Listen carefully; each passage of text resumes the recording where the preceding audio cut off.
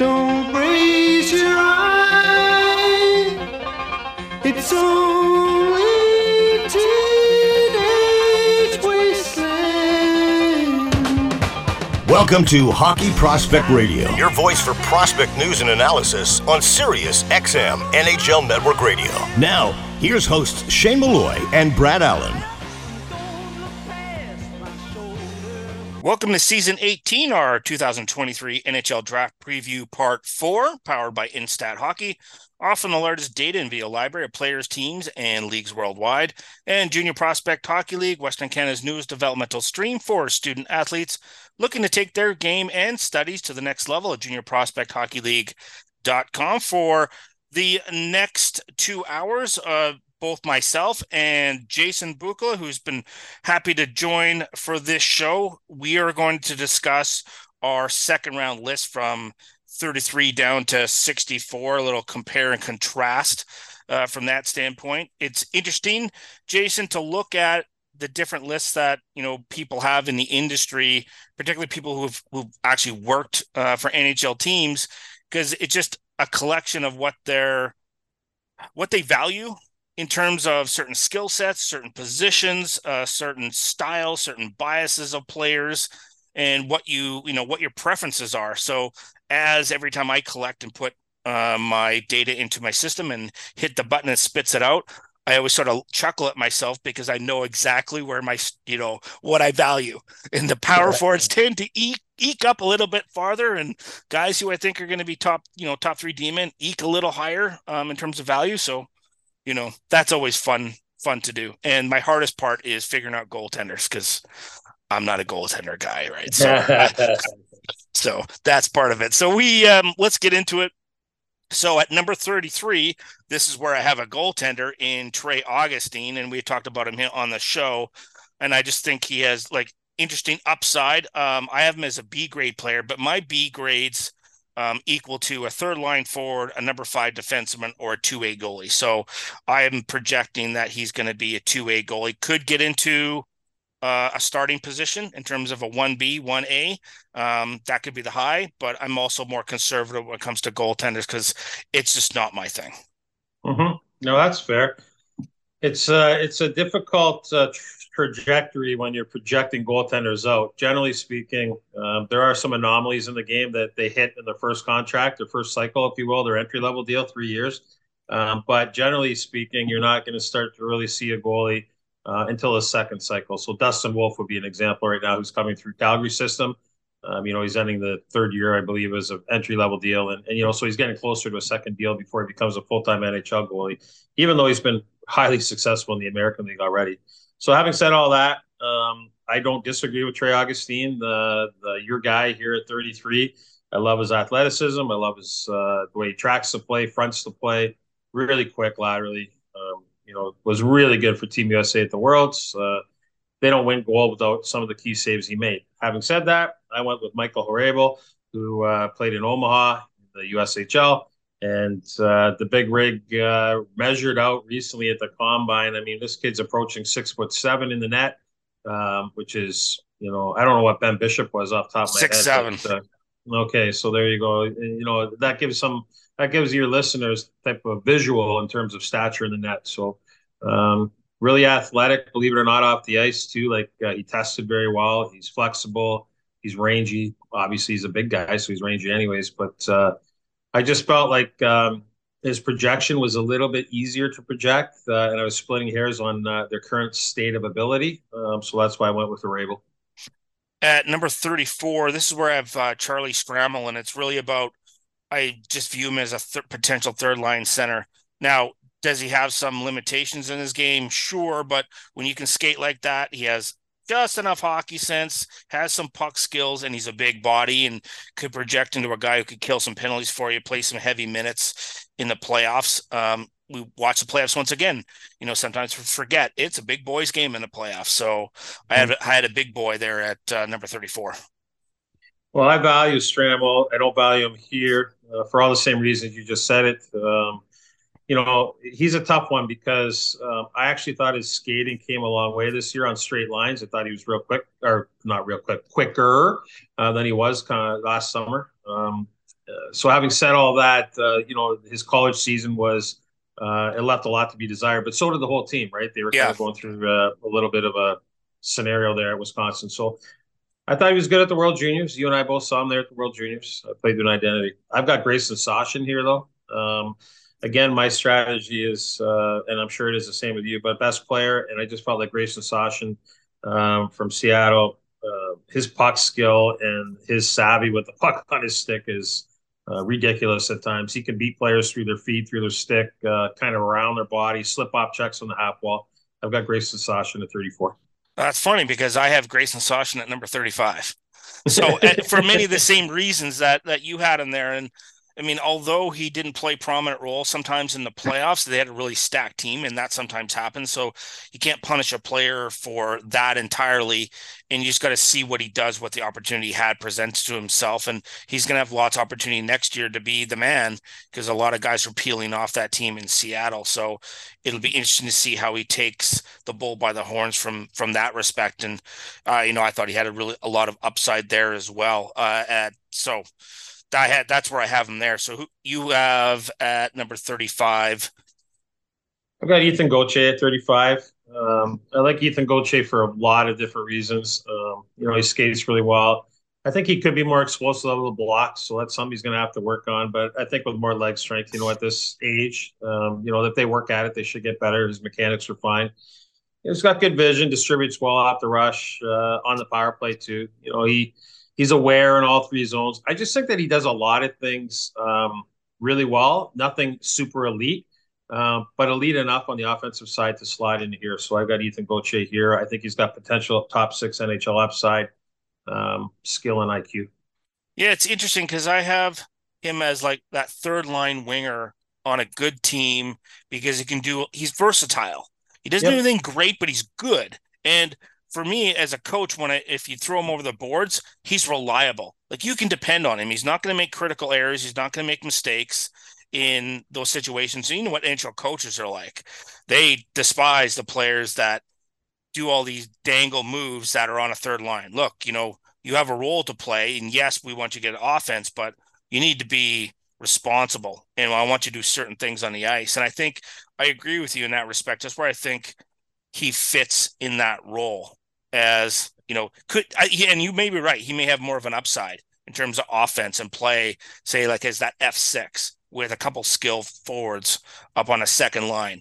And those are the kind of play you sort of look at.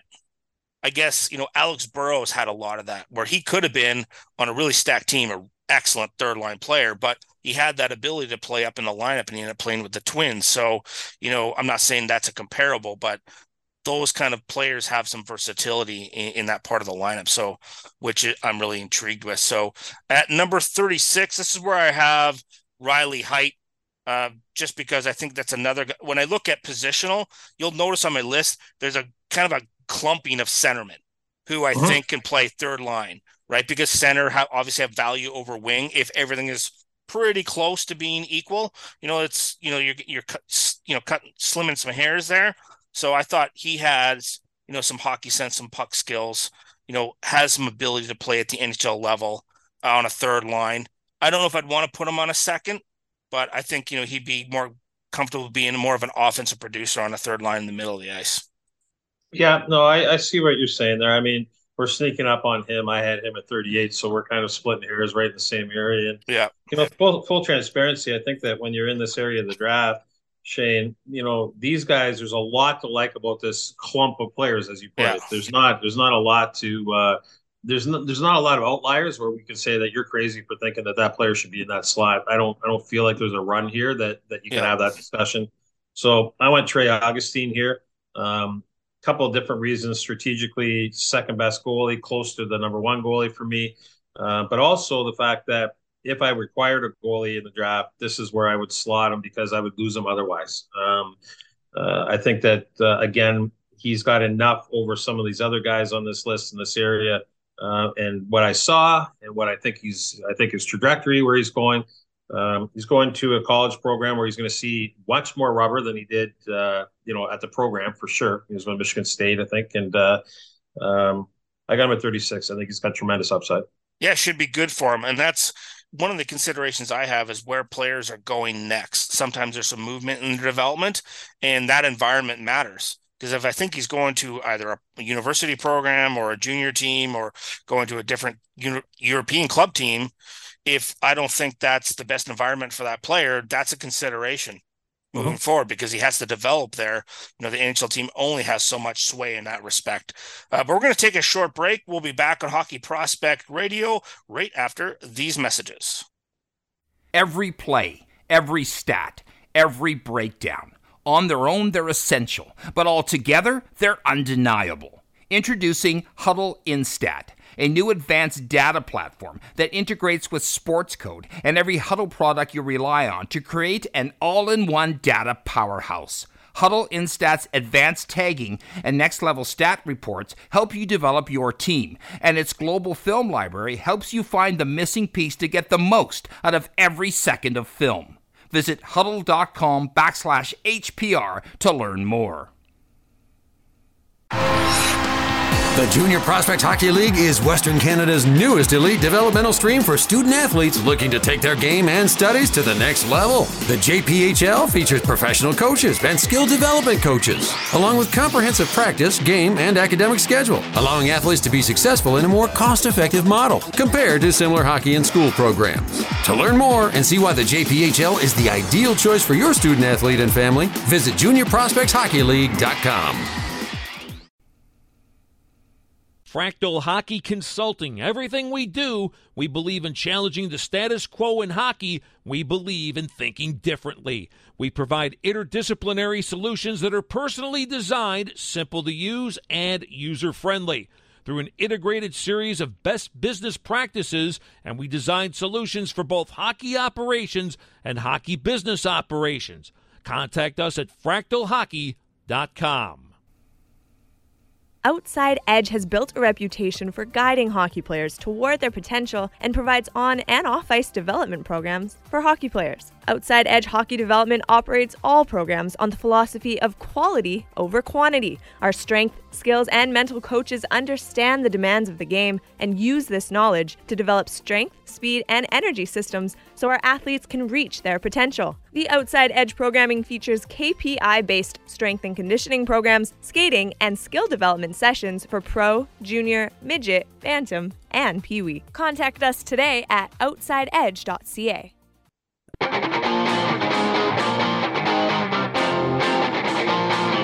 You're listening to Hockey Prospect Radio on Sirius XM NHL Network Radio. Here's Shane Malloy and Brad Allen. We are back for our 2023 NHL Preview Part 4, powered by Instat Hockey, offering the largest data and video library of players, teams, and leagues worldwide. We're Jason Bukala, and we're breaking down our second-round picks from 33 to 64. We now slide into the number 37 pick. So, Jason, this is where I have Brady Nadeau out of Penticton, skilled centerman, right-handed shot. And when I look at players, in that second round that I think can play, who have skill, which I'm a little uncertain whether they can play in the second line, but have enough skill to play third, but they have a long runway in terms of going to college, probably 2 years, maybe ideally 3 for Brady. That just gives an NHL team a longer time to take a look at him and then help his development before he's thrown to the wolves of the American Hockey League. Because you know what that league's like. It's a meat grinder for young prospects. It can really chew them up if they're not ready. So I just like Brady's ability and willingness to dominate. Like, he dominated in Penticton. But and one thing I liked about him is, even if they were winning, he would stomp on the opposition's neck. He would just he wouldn't let him off. He's like, I'm going to stomp on your neck and I have to put up 3 more points. We're going to put up 3 more points because that's what we're going to do. And I like that killer instinct about him. Yeah, and it's going to get harder for him, obviously, but you can't discount his season. I mean, year over year, he more than doubled his production. He's obviously trending in a very positive direction. It's going to be interesting to see how long he does stay at college. I don't call him undersized per se. He's 5'10", which isn't really short. He's not tiny. He's going to need to put on a little bit of weight before he gets to that American League meat grinder, as you put it. but hey, you can't ignore his offense. I've got him a little bit later on, but I mean, he's an electric player at that level. He should be a great college player. Ideally, 3 years, probably two, because that's just the way it happens. So we'll see where he goes. But my guy here at 37, I continue on my run of goalies. I would, if I didn't get Harabel, Augustine, or with my 33 and 36, I go to the next guy on my list if I was in need of goalie, and I go to the Bjarnason kid. His second half had some ups and downs. The positives are, first of all, I love his character. We interviewed him, Sam Cosentino and I, at He's the great. combine. He's a great kid, kid. And I really believe he's going to put in the work, the time to get better. The team in front of him should be more consistent next year as well, which will alleviate some of his have to nights, if you will. Like he's have to be, the best player for us tonight for us to get a win. It's just that his second half was a little bit too disjointed compared to the other guys. Love his size. I think he competes. His crease composure has a ways to go, playing inside his post for his stature, but I've got him here at 37. At number 38, this is where I have Brady Nadeau's teammate and Adar Suniev. Like, not very often can you see a guy with that type of size and that type of skill and the panache to score goals. And another guy who I'm hoping will have a longer runway before he has to get into the American League, because there's parts of his game he's going to have to clean up, but you just can't. You look at that size and skill combination, and coaches love that. What do you want on the wing? Can I get a bigger winger that can score some goals for me? Yeah, there he is. Yeah, no, I agree. I love his skill. There's no doubt about it. Beautiful skater, really. Like in open ice, he doesn't look like he's pushing himself 100%, but he is. It's just the way he skates. So love his hands. He's a little bit later for me. I went to Riley Heidt here. We've already talked about him.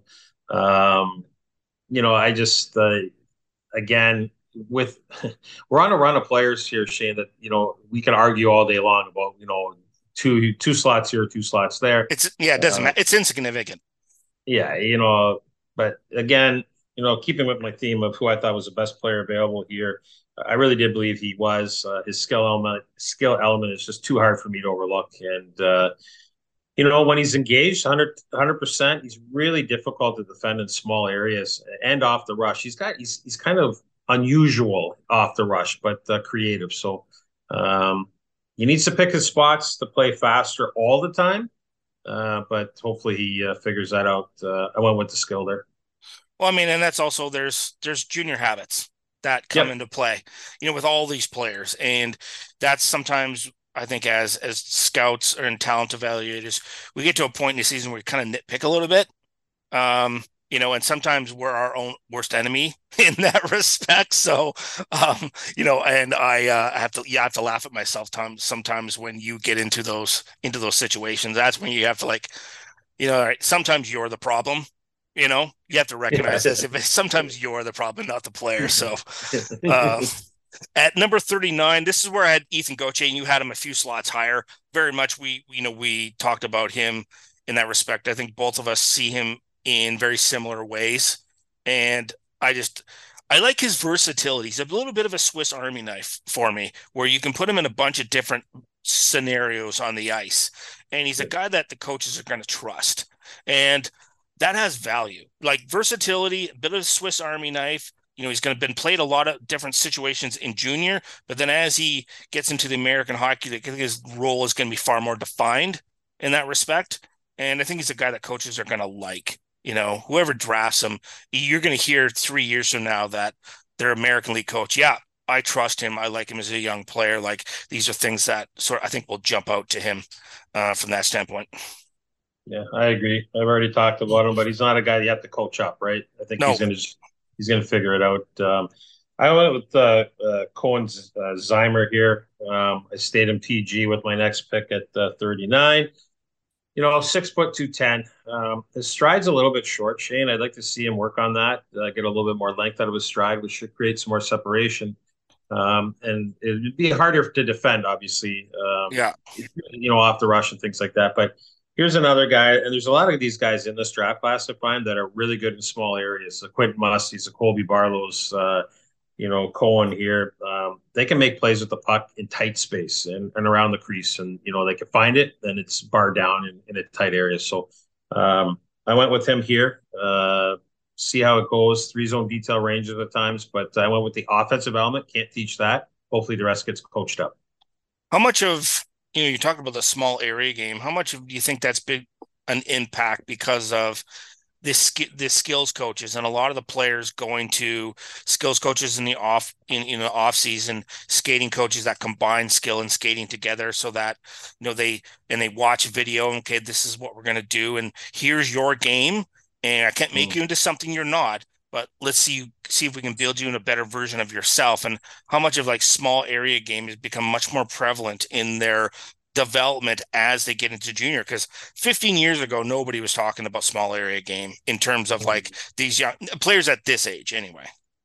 Well, they never, and even 15 years ago there weren't very many National Hockey League coaches in practices that were doing small area drills and small area compete stuff. So no, I think it's a big part of it. I think the skills coaches tell you, this is where you're going to thrive. You're going to have to find this area. You already do this well, which is handle the puck, and you can score from tight areas. But now we got to get you there on time, and you got to battle a little bit more. And then when you do get the puck, you already have that gifted ability. So I think it's the buy-in has to be there by the athlete, but certainly the coaches have helped out. At number 40, this is where I have Alexander Rykov, right winger, right shot out of Russia.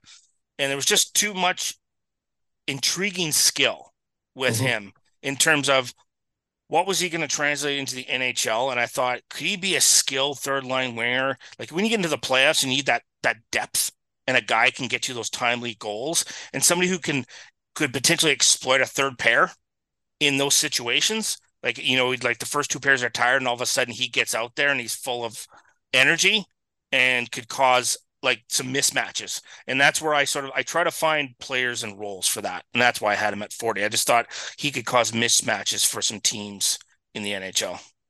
I don't disagree with that at all. I think that where I'm a little bit more lukewarm on him than you are is the fact that I think his floor is a big unknown for me, but his ceiling would be really good, right? So, and that's where sometimes it'll be ceiling and it'll be a floor player, right? Yeah, and it's sort of like it goes back and forth between in the list. Like I can point them out which guys are floor and which guys are ceiling. And so that was, we could look back and this could be a great pick by you because again, the ceiling is very attractive. I didn't go there just because of the floor, and then the Russian factor was some unknowns that way, but. I went to Anton Wahlberg out of Sweden. He really impressed me down the stretch at the end of the season. I think he's got middle 6 forward upside, so I think he's more of a 3, part-time 2 in a pinch. But I think he's a 3. And at Malmo, you'd want to see him score a little bit more at the J20 level. For people who've ever been over there scouting that level, you'd like to see more, right? Just a shade under a point a game. I think he's a goal scorer more than a distributor. He had a really good World Championships, like really good. He was involved. The puck seemed to find him. He battled in the trenches. I just saw him to be such a useful player. And again, his floor compared to your guy, I thought this was a little bit higher, higher. And I rolled out Wahlberg in the slot. Well, we're going to take a short break on Hockey Prospect Radio. We'll come back. We'll continue to go through the second round right after these messages. Every play, every stat, every breakdown. On their own, they're essential, but altogether, they're undeniable. Introducing Huddle Instat, a new advanced data platform that integrates with Sports Code and every Huddle product you rely on to create an all-in-one data powerhouse. Huddle Instat's advanced tagging and next-level stat reports help you develop your team, and its global film library helps you find the missing piece to get the most out of every second of film. Visit huddle.com/HPR to learn more. The Junior Prospect Hockey League is Western Canada's newest elite developmental stream for student athletes looking to take their game and studies to the next level. The JPHL features professional coaches and skill development coaches, along with comprehensive practice, game, and academic schedule, allowing athletes to be successful in a more cost-effective model compared to similar hockey and school programs. To learn more and see why the JPHL is the ideal choice for your student athlete and family, visit juniorprospectshockeyleague.com. Fractal Hockey Consulting. Everything we do, we believe in challenging the status quo in hockey. We believe in thinking differently. We provide interdisciplinary solutions that are personally designed, simple to use, and user-friendly. Through an integrated series of best business practices, and we design solutions for both hockey operations and hockey business operations. Contact us at fractalhockey.com.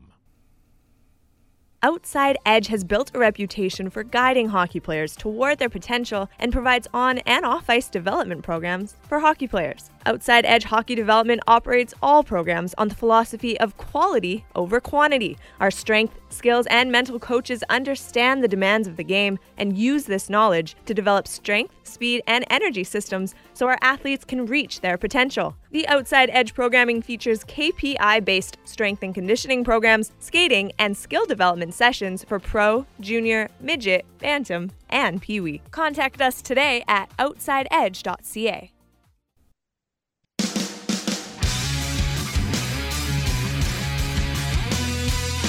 Welcome back to Hockey Prospect Radio. Here's Shane Malloy and Brad Allen.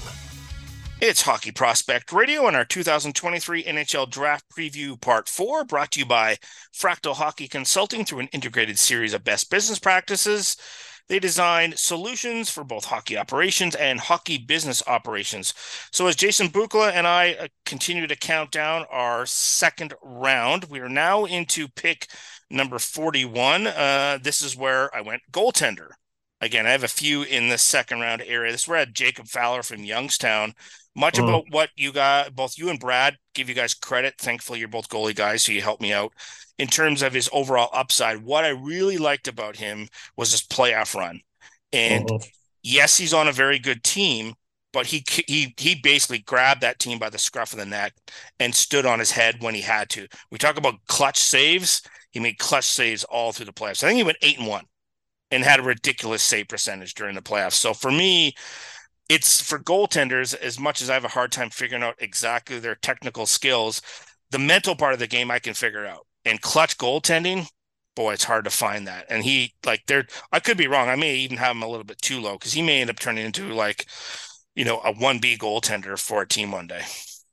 Yeah, I don't disagree with that. Fowler, I think his save percentage was north of 950 in playoffs. Yeah, it's crazy. 8-1 run. Yeah, and there's lots to like there. Lots to like. So the nice thing about him, I really like his crease composure. He keeps between the posts, fronts the puck really well. Surprisingly quick feet at times. I say at times because moving laterally, sometimes his lateral push could get a little bit more extension to kick a pad. But having said all that, he's on the rise. So that's a guy to keep. He could be a guy that we look back on again in a couple of years and say, wow, he might be, the best goalie or at least the second best goalie coming out of this draft class. So a lot of momentum. I went here with Noah Dauer-Nilsson from Sweden again. And for Lunda at the J20 level, he played to his identity. 26 goals, 28 assists. His year end, it was curious to see him at the under 18s. His ice time, for some reason, got cut back quite a bit. His role was less than I expected to be at the World Championships. Not sure why. He's on a junior contract, Shane, which is interesting because whoever selects this player, without him being signed with the big team next year, there is that opportunity that this could be a player that goes in the European draft, right? Right. And come over here, and his development curve might look a little bit different. I considered his entire body of work for his entire season. And, when he's at his best, he's scoring at a high rate. He skates very well. He can be a threat off the rush. And I like that he rips pucks from the perimeter at even strength and on the power play. So I went Noah Dauer-Nilsson here. I'm rooting for this kid. I think he's a real good character. At number 42, as much as it's really important for me for defensemen to have very good skating, but I went with Lukas Dragicevic only because I thought the upside offensively was so high. And this is where you get into the list where there's one guy that is ceiling and another guy is floor, and they're right next to each other. And for Dragicevic, it's really ceiling because how often do you find have a defenseman who can really produce that type of offense, could potentially run a power play for you. But don't get me wrong, are there concerns about his ability, his movement? Of course there is. So the team that takes him is certainly going to have to be patient with that and know that he's got 2 years to work on it in junior and probably 2 more years to work on it in the American League. Then I think you have a better idea of what his ceiling is going to be after that point. Yeah, he's a good player though. Like he's only been playing defense for the last 3 years, so yeah, it's converted. Yeah, so he's converted, so you can see how the offense has probably always been there. But the mechanics to play defense at a high rate of speed, you're teaching your body to do a whole bunch of new things, right? So he's playing out there and try, and I like his trajectory. I had him in the first round because his trajectory, I believe, is untapped. So yeah, I'm not going to argue with where you got him because I already had him higher than that. So it's all good. I did stay with a defenseman though. I went to the Barrie Colts here and I selected Boaki. This is a kid you have to watch very closely. There's some nights that you're going to want more out of him, believe it or not, for what I consider to be a two-way transitional defenseman. He's a distributor more than a shooter. As a matter of fact, I think he's got to work on his shot, especially from range. But he does lean transitional defenseman. He has elite feet. There's some defensemen in this draft that are elite skaters. He is agile. He can close laterally. When you think a guy is going to get around him in the neutral zone, he can close on him very effectively. I think that might be enough to push him into a defensive number 4. So that's where I had him as a middle pair D because his skating is elite. He can manage a power play and more detail defensively at times. And I think that there's more to give there on offense. And I think he'll score even more as he matures. So at number 43, this is where I have Kalen Lind. And once again, we sort of look at the playoffs and go, okay, what's his offensive upside? It's okay. But what I like about him is he's a pain in the ass to play against. And you get those guys in the playoffs who are just look at the Florida Panthers. How many guys did they have on their roster that were absolutely a menace to play against and just wore down defense and actually physically hurt people because their willingness to torpedo themselves, do whatever it takes. Like we talk about decisions and choices. Lind is perfectly okay with like hurling his body around and do whatever he can do to help his team. And there's a mental aspect to this game that sometimes we don't always appreciate. And that I think he's going to will himself into an opportunity with an NHL team more than anything else. I think he's just going to get it by on work ethic, character, and just like a little bit of craziness. He's Andrew Shaw-like for me. Yeah. When Andrew Shaw came through Owen Sound before going to Chicago, he's Andrew Shaw-like for me. I love the kid. He plays like his hair's on fire. Like I can't disagree with that pick in this slot at all. I've got him a little bit later, but again, it's very close in this area for me. I went with Danny Nelson from the U.S. program. So Danny Nelson, again, potential secondary scorer. I think more mid-range secondary scorer. So, he's going to be definitely a second tier offensively in the National Hockey League when he gets there. But big body, gets in the lane on the penalty kill, key face-offs, lean on opponents. Skating is got a little bit more to go, like maybe another 10 or 15% out of everything is explosiveness and a separation. But average plus skill, but beyond that character-wise, and his role, as you have stated, is very important come the hardest time of year. Yeah, that third line center role. Guy who will block shots, guy who will like work on a penalty kill, guy who will try to match up against other forwards and wear other players out. Like I think there's potential there for him to have a valuable role. At number 44, this is where I have Nick Lardis, and he's another guy where like you look at what's he going to be? Where do you fit that type of player into an NHL team? Because you can look at what is he in the NHL and then what is he on a playoff team? And that's where you like that third line winger can get you some like supplementary offensive production. Like I think he has enough hockey sense and puck skills and shooting ability to like be a guy that, okay, he's a guy who can help us get some points and occasionally get some matchup against some third pairing to help you get some points in that regard. So which is why I had Nick Lardis there. I had Lardis as a late first round consideration. So I just think that he's one of the most gifted skaters, forward skaters in the draft. His edges are unbelievable. His glide's fantastic.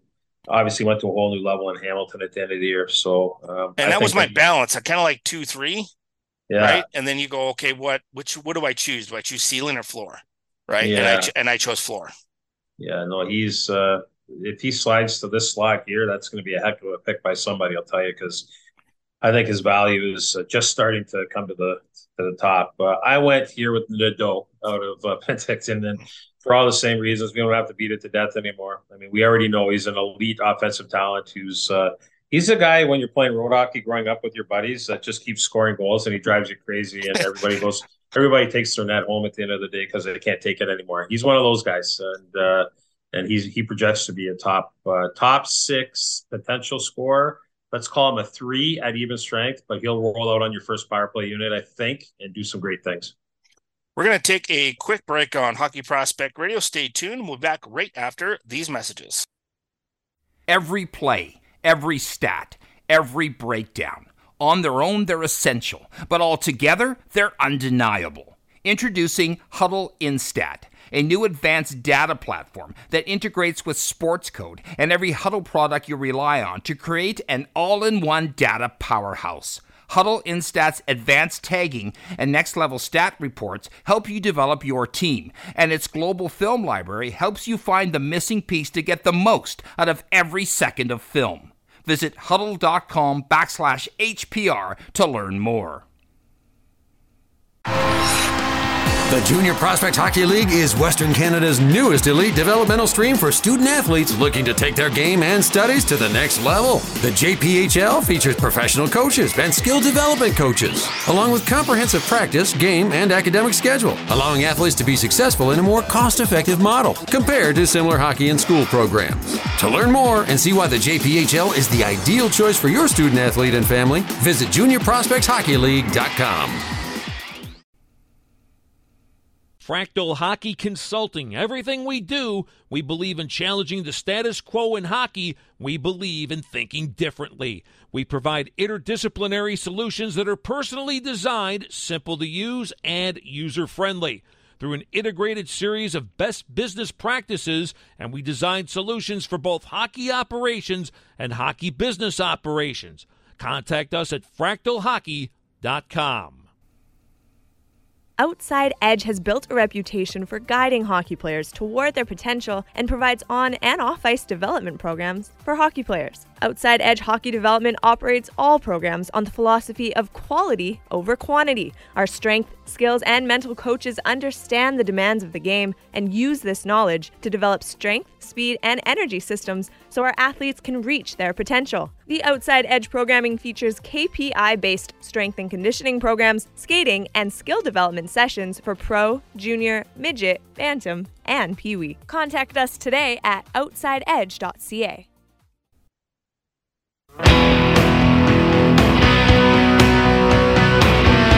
Prospect news and analysis. This is Hockey Prospect Radio with Shane Malloy and Brad Allen. It's Hockey Prospect Radio and our 2023 NHL Draft Preview Part 4, brought to you by Fractal Hockey Consulting. Through an integrated series of best business practices, they design solutions for both hockey operations and business operations. It's myself and Jason Bukala counting down our second round lists. We are now at number 45. And this is where I had a goaltender that you had discussed previously in Carson Bjarnason. Honestly, the separation between where we had them is minuscule. So, we both talked about him. The thing that jumped out to me, and it was funny you had said it when you had that interview with you and Sammy, is I had a chat with him at the Combine as well. And it just reiterated exactly what I thought about him, is like he's an astute kid, great personality, like high learnability, wants to get better, positive attitude. And that matters for a goalie. Like I don't, sour goalies, just for me, they kill me when I was a defenseman. Like, stop moping about stuff because it's not always going to go your way. Like, that's why I like the Grant Fears of the world. Just happy go lucky. Oh, that was on me. Even though it wasn't on me, it was usually probably on me, the defenseman. So that's what, I'll bet on guys who have a little bit of that Craig Conroy kind of personality, because that's an injection, like not only for themselves, but the rest of the group as well, especially your decor, because your decor is going to screw up in front of you once in a while. Yeah, no, he's a really positive personality. And I think that's going to transition well to the NHL in terms of being able to shake off a bad day, because there's a lot of bad days, as we Yeah. all know, and that's important. I went with Etienne Morin here for your back door there in Moncton, and his element was too much for me to ignore in this slot here. I think he's an effortless skater, distributor. Actually, pardon me, like he scored over 20 goals. Like he did a lot of great things offensively. I like that he can walk the blue line, make some plays, got some deception there. He's equal parts, really. I guess the argument could be made. He's equal parts a threat to shoot it or make a play, to somewhere else in the offensive zone. So some defending concerns. I mean, we're getting to that part, Shane, where we're going to start talking about some warts, right? And there Yeah. are some defending concerns, and he's going to have to clean up his timing and his containment down low, especially below the hash marks. And I need to see a little bit more second puck battle on him. But those are things that can get coached up. What you can't teach is the way he skates, the way he thinks the game offensively. I went with skill, and that's why I drafted him here, or had him here. Yeah, I'm actually only a couple spots below you in that respect, and I caught him in a game in the playoffs where there's a lot of chaos to the side of the net, and he grabbed the puck and just sort of backed up and just sort of like slowly slid back and gave himself some time and space and found his option. And then this team was in transition, and the 5 players were still in chaos, and I just looked at it and go, "That's an NHL play." Like just to have that wherewithal to be able to do that under that type of pressure, like he's a thinker, and I'll bet on thinkers. And look, he plays in the Q, and the Q is not exactly the most structured league in the world. It's not the most defensive league in the world. So, junior defense, habits are going to creep in when it comes to defensemen in that league sometimes. So those are things that if you understand, it's okay, because those, like, as you mentioned, you can coach those up. So I think that's a really interesting point in hockey sense. Boy, the kid's got it. So at number 46, this is where I have Lenny Hamie, the right winger, big body, thin. What I like about him as well is I think about the playoffs, and what do you need? You need some big bodied third line wingers to go up and down, north, south, go dig out pucks, go do dirty work, go bang some bodies, get on the forecheck, get into greasy areas, go to the net, wear down defensemen, be responsible defensively. To me, that's what he is. Yeah, he's a role player. I've got him later on. We'll get to some of these guys that I have later on, but for all the reasons you just suggested, I mean, he's going to play a role. He's going to open up some space for people around him, and I think he's going to be trusted in the majority of his scenarios that the coach wants him to play in. Right, so he's not a guy that you're going to look down and say, "I need a big goal at the most pressing time of the game," but at the same time, he's going to take a check in the defensive zone to spill it out to the neutral zone, protecting a 1-goal lead. So there's some really good trajectory there. I like the kid, so I'm not going to disagree with you there. Again, we're blessed, aren't we? Because I can't say it enough. We're splitting hairs on a lot of players here in this area. So having said that, I went with a guy that I thought that might have a ceiling that similar to your Suniev discussion earlier. I went with Niko Mijatovic out of Seattle, 30-goal guy there playing for the Thunderbirds. I know they were a good team. They were a wagon, obviously. Some things that stand out to me. He gets after it, right? Like he wants the puck, he wants to score goals, he wants to produce offense. He knows the game. Like he's responsible enough in all 3 zones. He thinks it fine. But what's holding me back from liking him more at this point is I think his skating's got a ways to go. So I think his explosiveness, his separation, and his agility, all 3 categories, have to come. So if he works on that and gets to be average plus, I call it average plus, let's say, compared to his peer group, he'll be fine, and he should be able to play to his identity. But I do believe that identity is secondary scorer at the NHL level. At 47, this is where I had Etienne Morin, like a couple spots different from you for many of the same reasons. Obviously, we talked about in terms of his hockey sense and offensive ability. So I'm not going to spend a ton of time on that, because I'm really interested to talk about who you have at 47. So let's talk about this more in length, because I'm intrigued. And I sent you a text when I saw you had him and where I had him, and I had a specific explanation of this could work out for me or it may not work out for me. I have Quentin Musty at 47.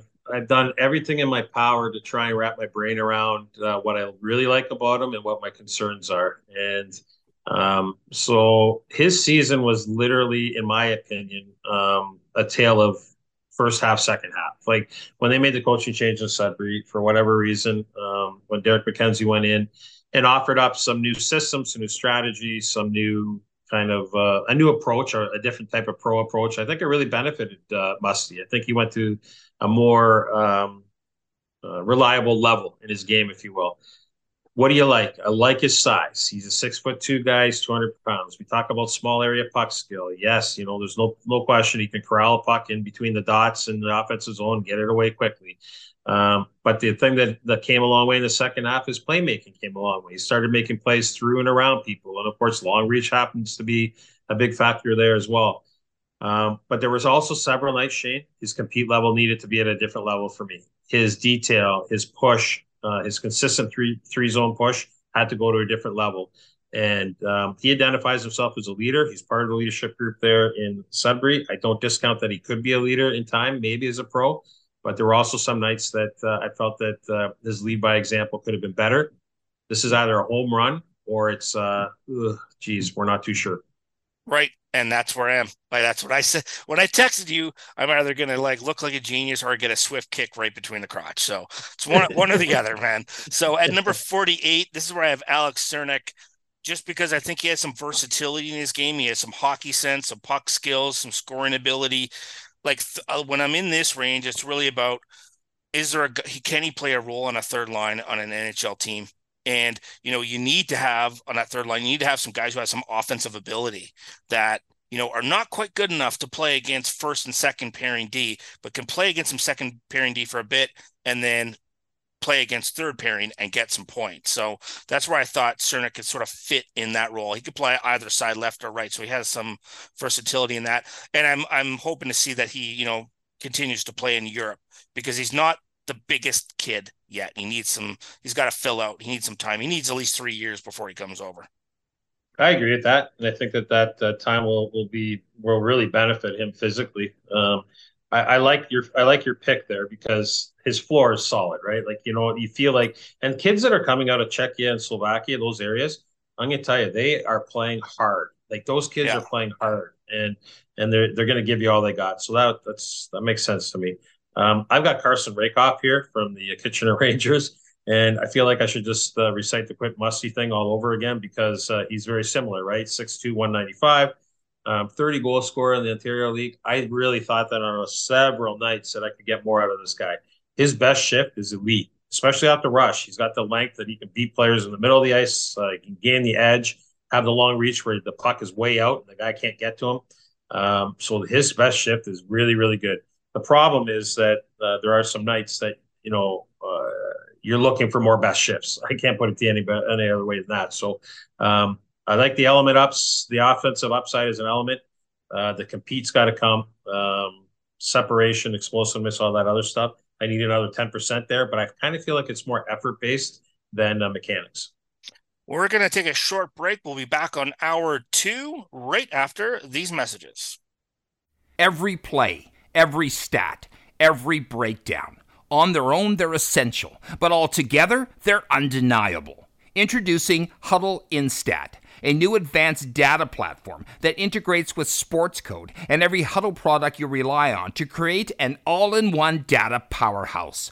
Huddle Instat's advanced tagging and next-level stat reports help you develop your team, and its global film library helps you find the missing piece to get the most out of every second of film. Visit huddle.com/HPR to learn more.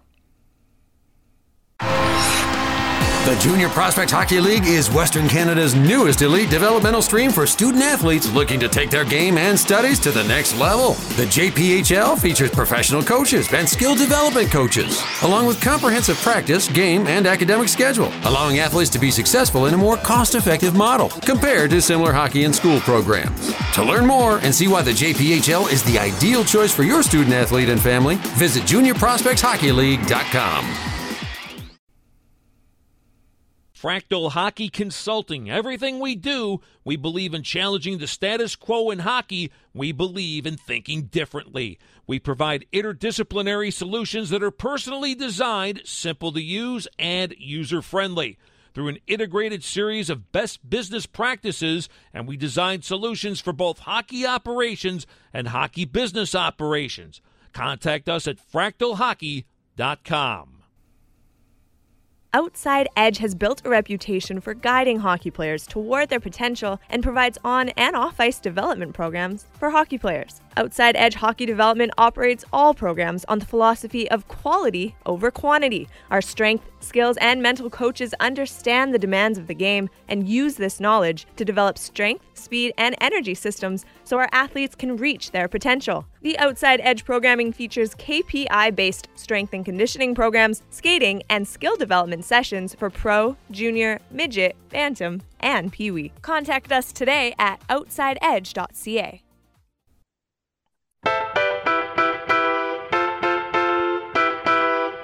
Welcome to Hockey Prospect Radio, your voice for prospect news and analysis on Sirius XM NHL Network Radio. Now, here's your hosts, Shane Malloy and Brad Allen.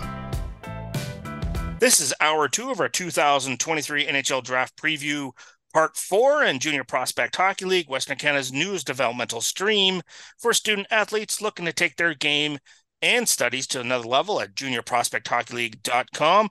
This is Jason Bukala and myself, Shane Malloy, as we count down our second round. We are now at number 49, and this is where I have Caden Price, defenseman from the Kelowna Rockets. And one of the things I noticed about Kelowna is they overplay their top 4D a lot. So by the end of the year, a lot of their D are running out of gas. So I always have to be conscious of not to be overtly critical with them because they really like to push their top 4D. And I thought Caden Price was a player that I could project as kind of like a 5-6 for a team. Nothing like more of a meat and potatoes, but like smart first outlet pass, because generally your first option is your best option as a defenseman, and he'll compete, skates well enough, good enough puck skills, and can kill some penalties at the NHL level, but not enough for me to push him any higher than probably 5. But he could be in that 5-6 range for me. Yep, I don't disagree with that. He moves really well. He just doesn't have that elite offensive element that says that he's going to be a top 4 pairing, even in a complementary role for me. Yeah. On projection in the NHL. But he did really well at the end of the year. It's interesting. Something that people should be aware of. You brought it up, an interesting point, and that is sometimes kids get overplayed, or they get, north of, call it 23, 24 minutes, and they really should be 18 or 19. Well, in those 3 or 4 minutes, don't create a bias, those 3 or 4 extra minutes. Don't create a bias, because those shifts right there is when they're running out of gas. And, they might make a mental blunder, but fatigue creates mistakes. That's just the reality of human nature. So you got to be careful. Having said all that, I've got a guy in here that's got a lot of momentum coming out of the draft, and he's kind of Nick Lardis-like, to be honest with you, and that's right. Oscar Fisker Malgard. Plays at HV 71 there in Sweden, 6 foot, 166 pounder. He's a motion player, Shane. This is a guy that, there's not a lot of bump and grind. He's not going to work the wall. He's always in motion, but he's calculating. He can create turnovers. And when he played with the men at HV, he got some power play time. And let me tell you, not only is he skating capable, but he's a really quick thinker with the puck on his stick. He's a dangerous skater, I think. He's really, really good. So I just think that his ceiling could be really good, really high, higher than people recognize. I've got him slotted here for a variety of reasons, but skating and thinking the game quick are the top 2. Yeah, I cannot disagree with that. I had him a little bit lower, but I totally understand where that is. Number 50, this is where my run of defensemen start coming in, and Tristan Bertucci out of Flint. And in some of the similar situations as Caden Price, there's not enough offensive upside and puck moving ability for me to have him into a top 4. So that's where you kind of get that 5-6. And why I say 5-6 is it really depends the environment he's going into, which team selects him, and then how much time he spends in the American League, and then what style they play is where he's going to fit into that respect. But sometimes we hear these things like, oh, this guy's just a fifth or sixth defenseman. He's a replacement level player. I'm like, but when you draft those players, the advantage for me is I don't have to go on free agency and pay twice as much to get him. Like, how many times do we see at the trade deadline, what do teams covet? Gee, depth defensemen that can play 5 and 6 holes, like all day long. And then a pinch can be a 4 if there's an injury. So that's where I have sort of Tristan Bertucci. I look at that kind of that value because I think sometimes those guys get undervalued in terms of what they bring into an organization. Yeah, I don't disagree there either. It's he doesn't have an offensive, an elite offensive element, and that's what held me back. But you love to have these guys on your roster. They're gamers. They care. They work for their teammates. You know what you're getting. Kill balance. And they play to an identity. So when you put the board when you draw up your lineup on the board, you put his name up. You know what you're going to get from him. So I understand why you had him here. I went to Suniev, who you had a lot earlier. Man, big rig, 6'2", 192. I love the offense. I think he's more of a goal scorer forever than a playmaker, but it's not that he doesn't have playmaking ability. He's got great mitts. Like, he really does. Yeah. Pucks find him in the hard areas. He's elusive off the rush. He doesn't look like he's a burner, but he gets on the other side of a defender, and because he's so big and strong, they can't get the puck off him when he's going to the net. So there's a lot to like offensively there. Hey, does he have some holes in his game defensively? Absolutely. Does he have some off the puck effort that he could be better at? Absolutely. But his element and the fact that he's going to college, which is going to make him play with more detail, I've got him at number 50.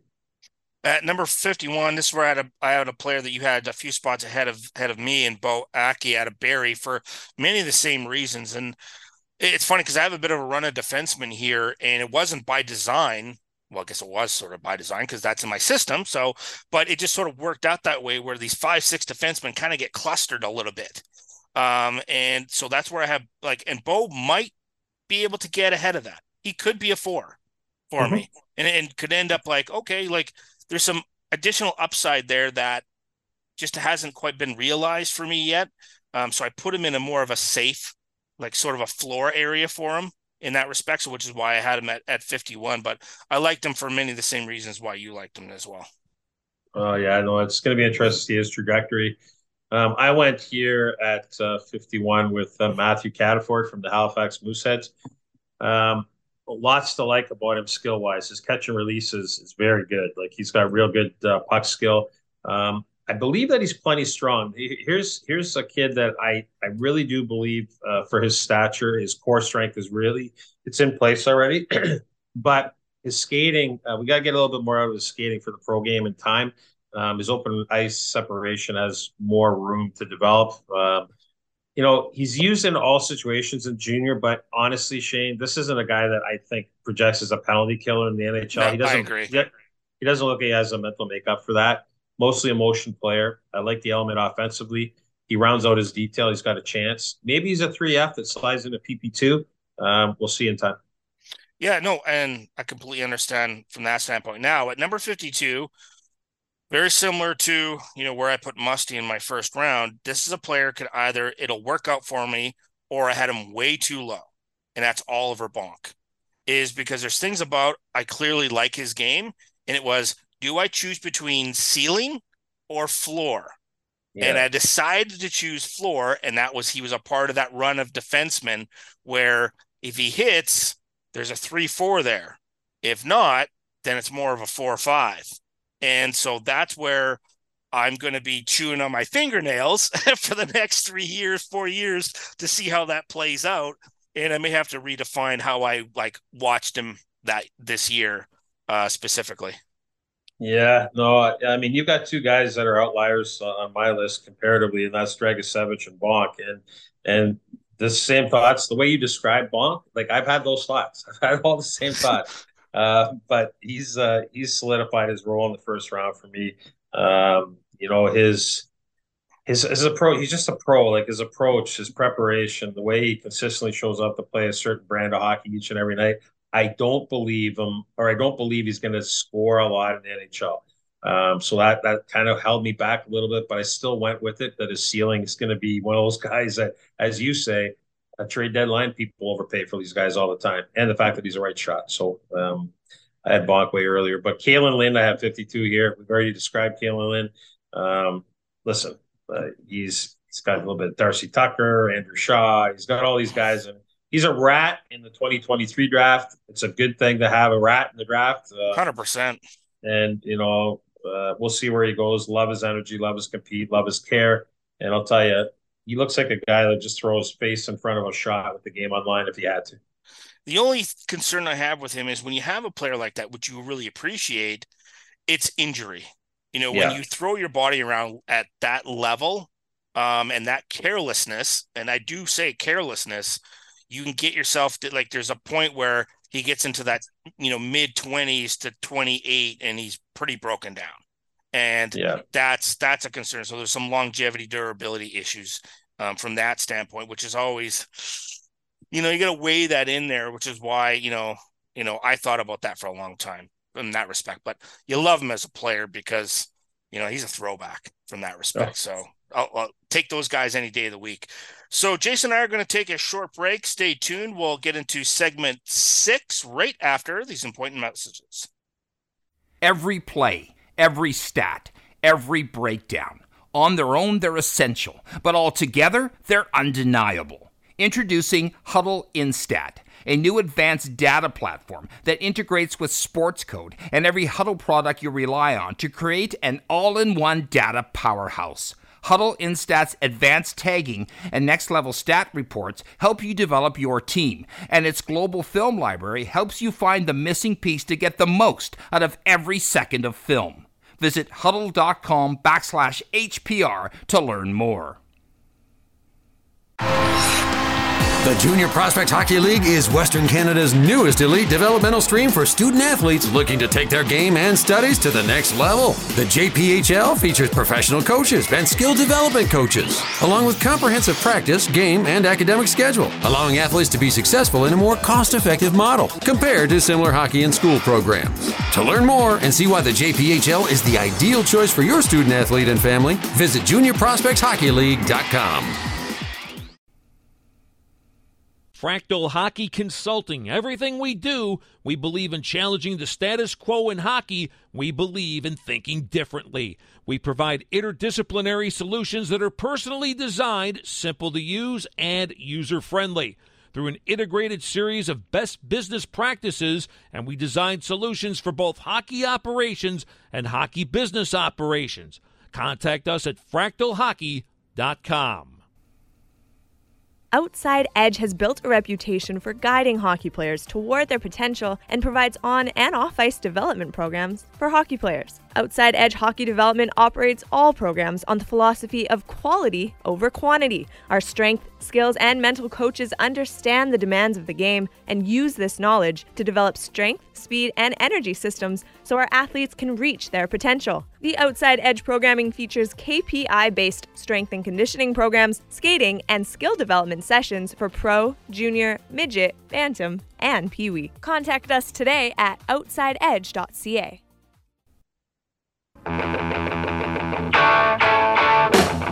You're listening to Hockey Prospect Radio on Sirius XM NHL Network Radio. Here's Shane Malloy and Brad Allen.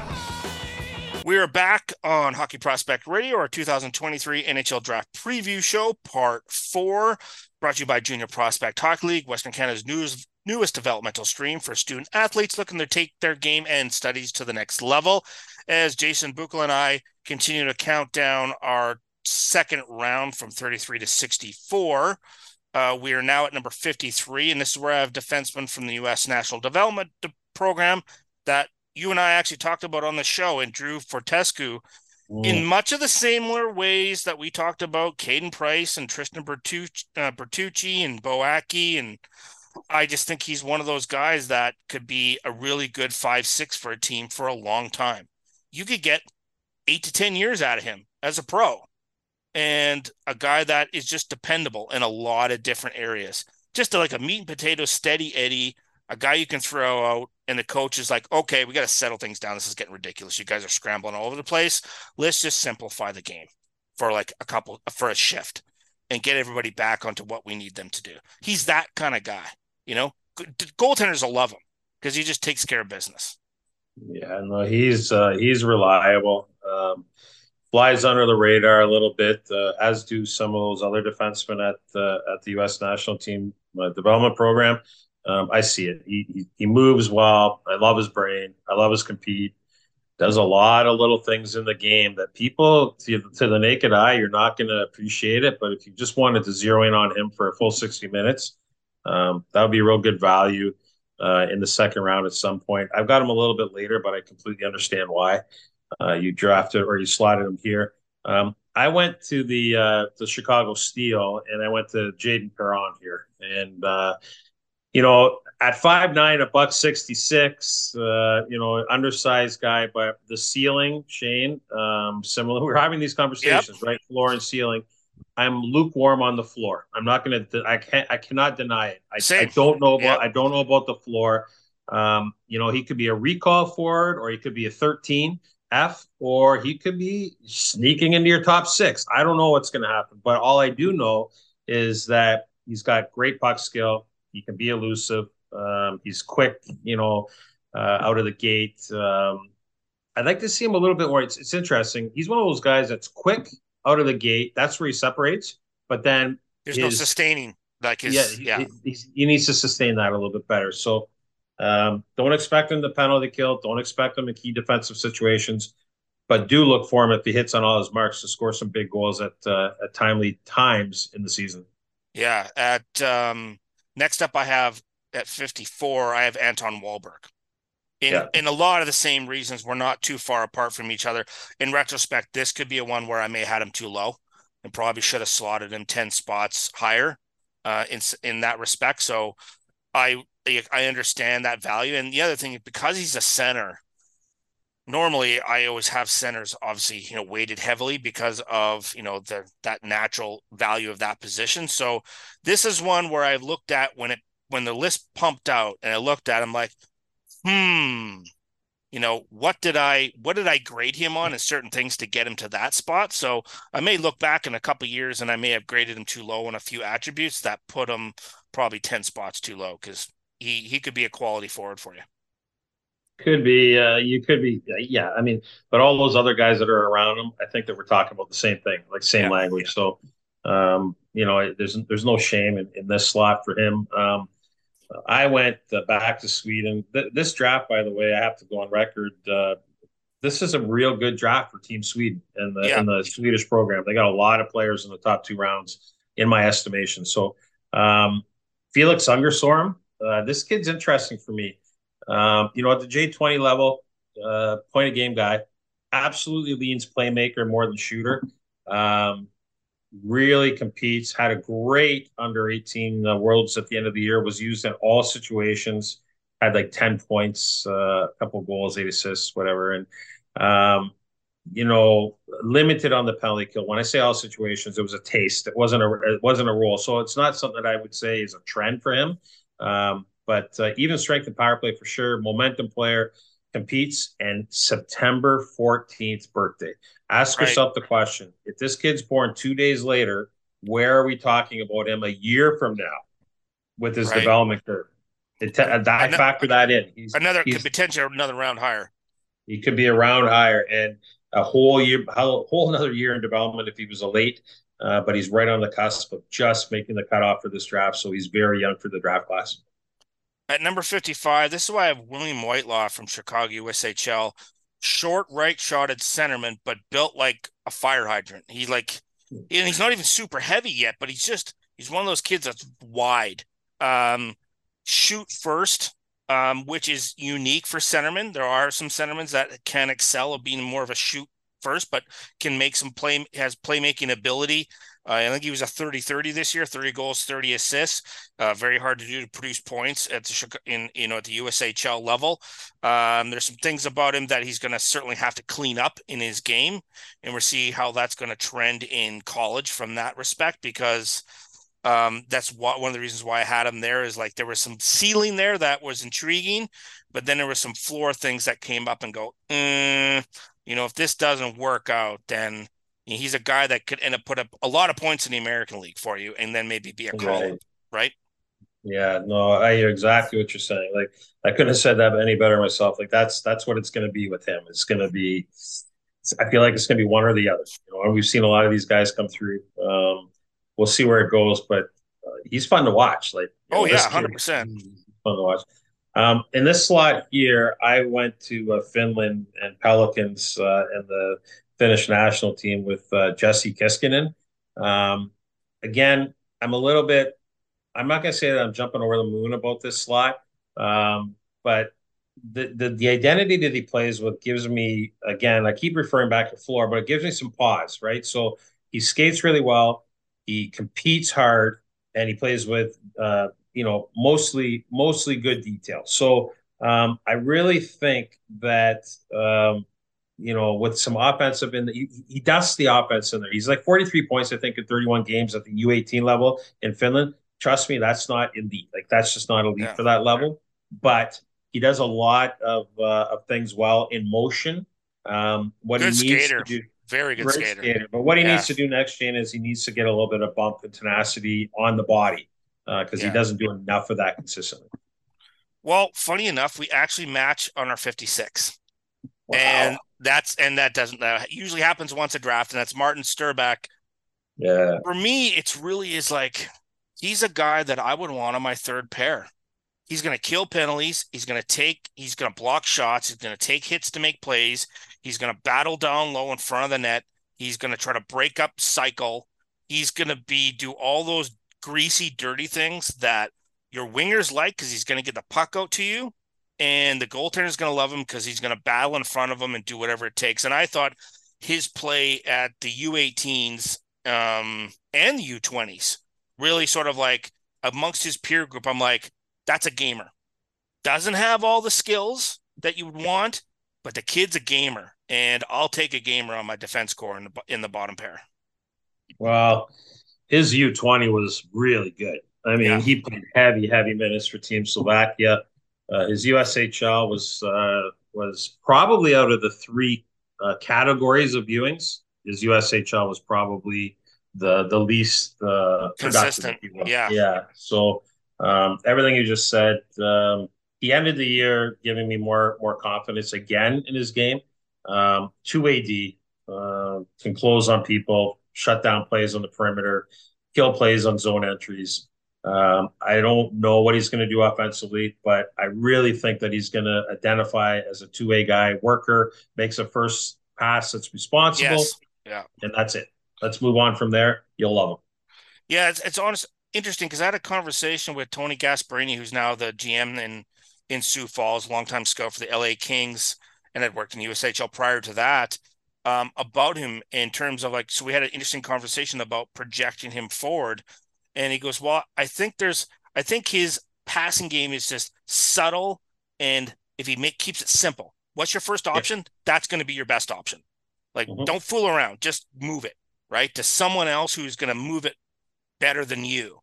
And that's okay. I think he has said to me, he goes, I think this player understands his strengths and what he is as a player and what his limitations are.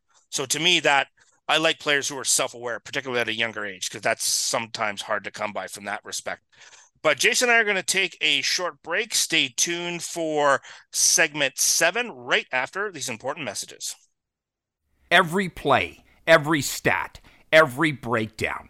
On their own, they're essential, but altogether, they're undeniable. Introducing Huddle Instat, a new advanced data platform that integrates with Sports Code and every Huddle product you rely on to create an all-in-one data powerhouse. Huddle Instat's advanced tagging and next-level stat reports help you develop your team, and its global film library helps you find the missing piece to get the most out of every second of film. Visit huddle.com/HPR to learn more. The Junior Prospect Hockey League is Western Canada's newest elite developmental stream for student athletes looking to take their game and studies to the next level. The JPHL features professional coaches and skill development coaches, along with comprehensive practice, game, and academic schedule, allowing athletes to be successful in a more cost-effective model compared to similar hockey and school programs. To learn more and see why the JPHL is the ideal choice for your student athlete and family, visit juniorprospectshockeyleague.com. Fractal Hockey Consulting. Everything we do, we believe in challenging the status quo in hockey. We believe in thinking differently. We provide interdisciplinary solutions that are personally designed, simple to use, and user-friendly. Through an integrated series of best business practices, and we design solutions for both hockey operations and hockey business operations. Contact us at fractalhockey.com. Outside Edge has built a reputation for guiding hockey players toward their potential and provides on and off ice development programs for hockey players. Outside Edge Hockey Development operates all programs on the philosophy of quality over quantity. Our strength, skills, and mental coaches understand the demands of the game and use this knowledge to develop strength, speed, and energy systems so our athletes can reach their potential. The Outside Edge programming features KPI-based strength and conditioning programs, skating, and skill development sessions for pro, junior, midget, bantam, and peewee. Contact us today at outsideedge.ca.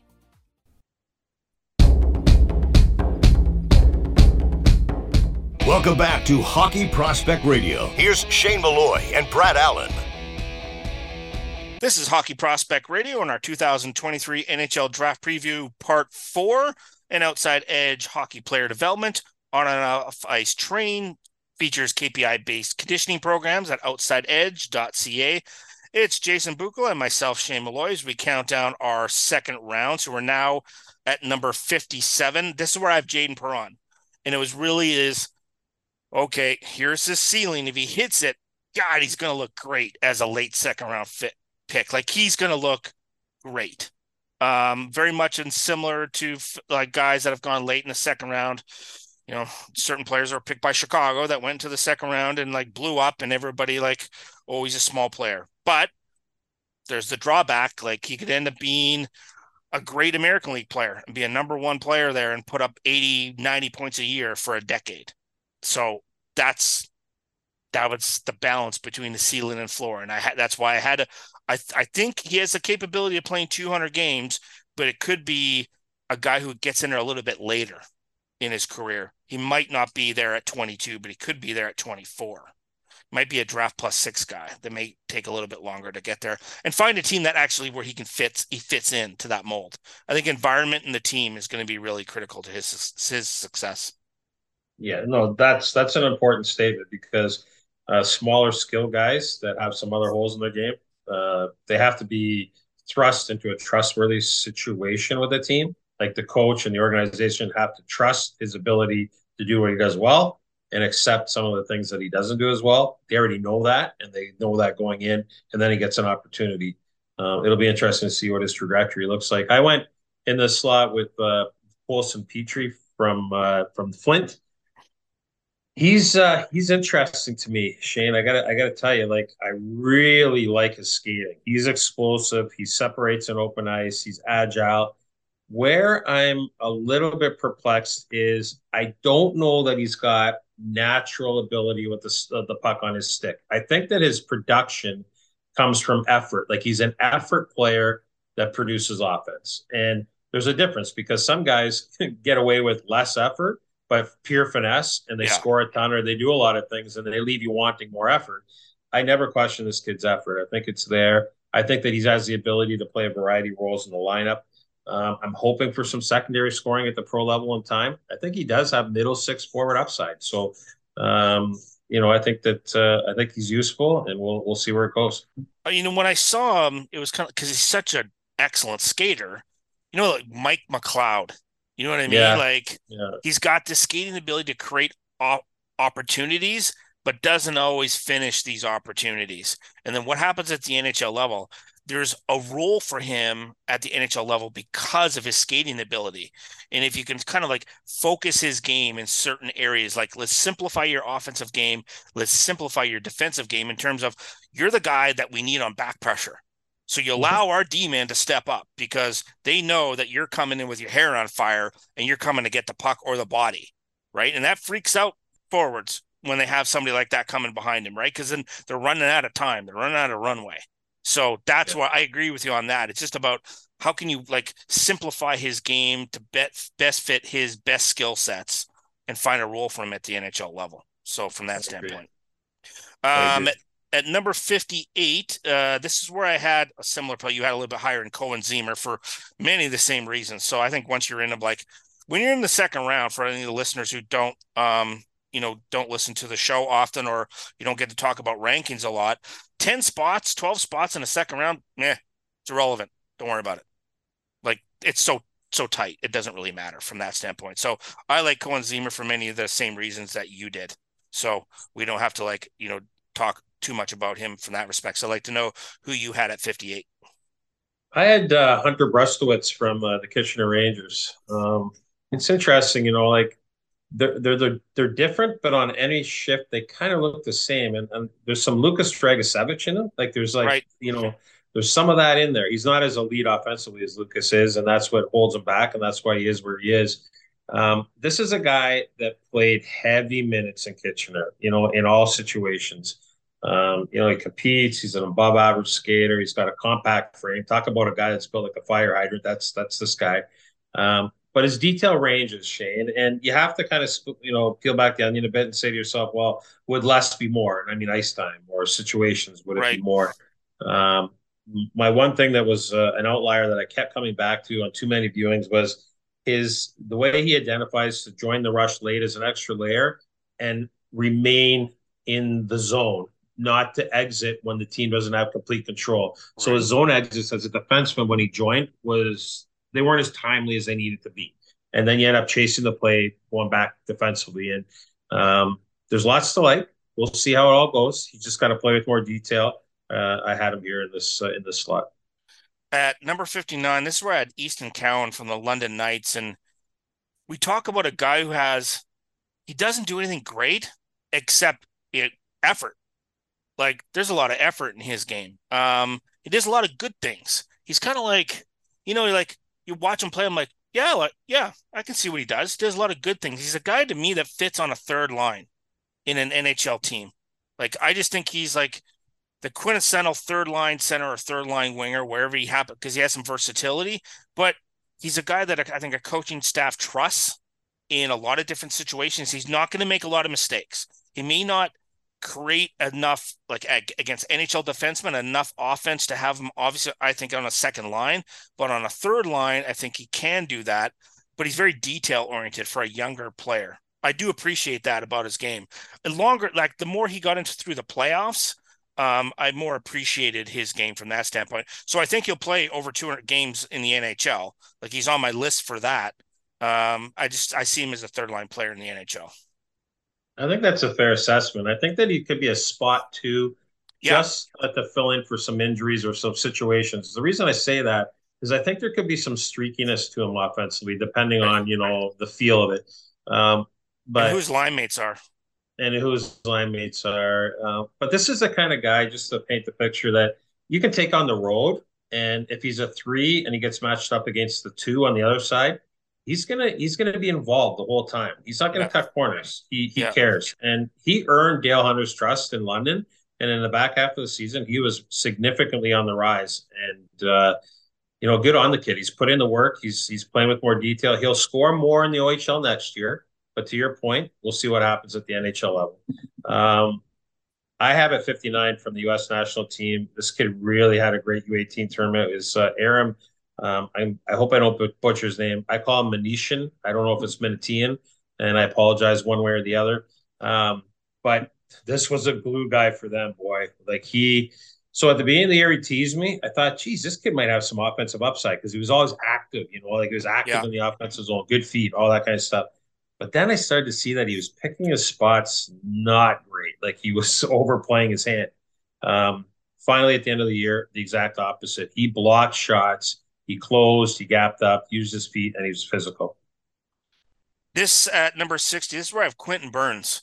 And there's a throwback defensive defenseman who's just plain old mean. He is a junkyard dog defenseman, and every team wants one and everyone needs one. And I know everybody gets all excited about the transitional puck moving, skating with the puck defenseman, but let's look at the playoffs. Do you want Radko Gudas on your defense core as the number 6? Yes, sir. Give me a heaping spoonful of that. And that's what Quentin Burns is to me, is you got to have some guys who are just going to punch you in the face and then you're going to say, and he's going to say to you, what are you going to do about it? And then he's going to punch you in the face again. That's the kind of guy I like, this kind of defenseman on my team.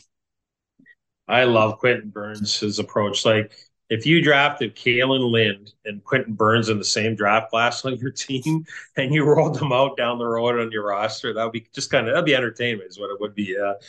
Yeah, no, he's he's not as heavy as Radko, obviously. He's a little bit different, but boy, oh boy, I think he had over 100 PIMs this year, if I'm not mistaken. Oh yeah, I talked to him at the combine. He's got a good sense of humor, but he's like, yep. You know, when they're out there, like, you're the enemy, and that's just the way it is. He doesn't go away. He just doesn't go away. He's fun. I mean, it's great. I couldn't have said it any better. I went to your guy Lenny Naho here at number 60. We've already talked about him. There's some understated things in his game. The one thing that stands out for me, Shane, we can't let it go, is like, to play the game on the NHL ice and in North America, he does need to get quicker and faster. There's no question about that.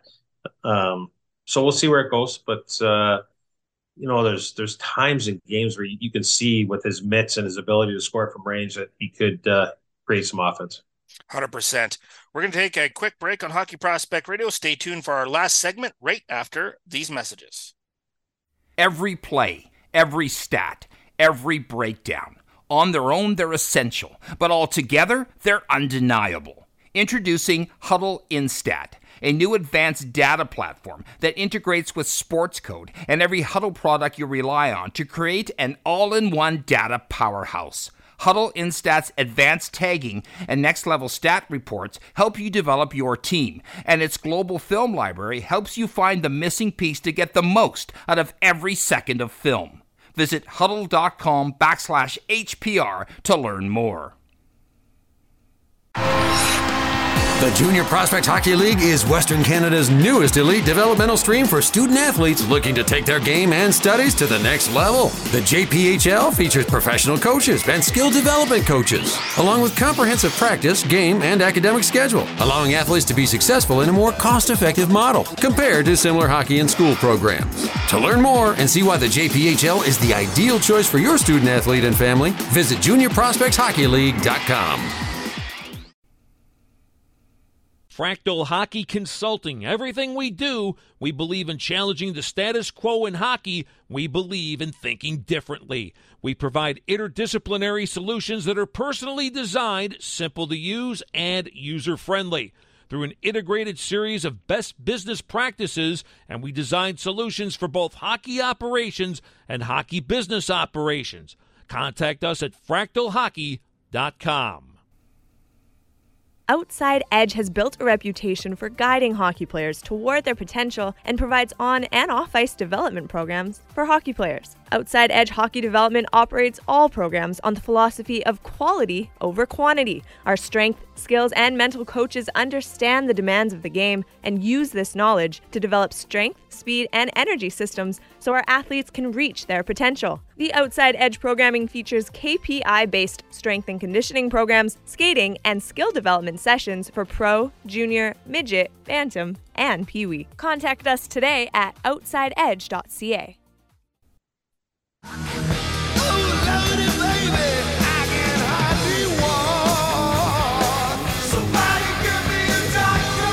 Prospect news and analysis. This is Hockey Prospect Radio with Shane Malloy and Brad Allen. This is our final segment of our 2023 NHL Draft Preview Part 4 and the entire show. So if you missed any of them, you can always catch them on podcast or on the SXM app. Brought to you by Outside Edge Hockey Player Development. As Jason Bukala and I just get down the last 4 players on our second round lists. At number 61, this is where I had the Oscar Molsard, who you had a little bit higher. We don't have to go into a lot of detail, but that is like a lot of the same reasons. You know, a 10-spot difference between that is not a big deal. And it was really, I was kind of like mulling over floor and ceiling. In retrospect, I could have had him at 51, to be honest. And right. It probably wouldn't have made that much a difference on my list, to be honest. So, and I think he has some upside as like a third line, fourth line player in the NHL. Like, I think he's a guy who's a plug and play kind of a guy, and it's just dependable. And like, he just doesn't, he's another guy, like, you look at floor, not a lot of mistakes. Sure. Yeah. And I You like fill those. out You need some safety back there. you fill out your lineup with those guys. Not everybody can make $7-8 million a year, 11-12 million a year. You need these guys, and that's a good player to target for those types of roles. Yeah. Dependable guy, doesn't have to be coached up. I went with Kerry Terrence here, Shane. From the Erie Otters, finished the year with the U.S. National Team Development Program at the World Championships. Leans goal scorer more than the distributor. And I think a lot of that is just because, again, we're talking about a speed player, right? He's a really good skater. He slid right into the top six with the U.S. team at the Worlds. He's a movement guy. Like he's got a good stick. He handles the puck well. Lean shooter more than a distributor. He does have some understated vision in the offensive zone, though. If you watch him closely enough, it's not like he's not trying to make plays or not seeing the ice. So I don't know. He's a noticeable guy with offensive upside, and I think he can slide into the middle of the lineup on projection. We'll just have to see him round out the rest of his detail as he matures. At number 62, this is where it's like upside, and there was floor, and I debated about this player and Roman Kastronov, the Russian left winger. So that was the other thing too, is like I looked at his game and I'm like, and it was difficult because we don't get to see these guys live this year. So I'm doing everything off film, which is a challenge because there's some gaping holes, obviously, in terms of what you're viewing. But I thought he just had his hockey sense, ability, like puck skills. There was some upside there that, if you're late in the second round, this is for teams who have multiple second round picks. Like for me, that's the kind of guy you would take. If you had 2 or 3 picks in the second round, you got some like a second round pick late because you traded away, then you're like, okay, let's swing for the fences. Because if he hits, it's a dinger. And if it doesn't, well, maybe he comes in, he plays a year or 2 with this and goes back to Russia. We get a little bit of value out of him, or we can trade him off to another team. So that's where I sort of why I had him there at 62. I was really looking at some asset value there. It's interesting because you just positioned it really well. If somebody has multiple picks, then it makes more sense. If they don't, it doesn't make sense for me personally. Right. In this slot, there's some other guys, but that's a real good strategic type of thought that people have to understand when if you see a team, your favorite team, go off the board or not draft a player you thought should be slotted there. Understand there's a strategy exactly the way you described that, and that is we've had multiple picks. Let's take a swing at this guy. Like Barry Trotz is on record with the Nashville staff going into this draft. Let's take a swing. Let's take more risk. Yeah, and you might fail, but you might hit a home run, like you said. I went with Emil Järventie from Finland here. Again, there's a risk reward guy, right? So, right. He plays light. He's got skill. He's I call him undersized. Maybe that's not fair. He's more light than undersized. But I'm looking. He's teasing me with the look of a guy that can produce a lot more offense than he actually is. But I'm banking on the fact that I believe that he's going to find pucks and score more as he matures over the next 3 or 4 years. One thing that is important to me here is the trajectory in terms of I own this guy in Europe on the development curve longer than I own a CHL player in this slot. Right. So I'm hoping to get that extra year out of him development-wise is going to make a difference. And that's what ends up happening when you get into these later second rounds, into the third and fourth rounds, is that's where the European players and the kids going to college have some distinct value over the CHL kids, because that extra 1 year or 2 years makes all the difference before you got to throw them into the mix of the American Hockey League.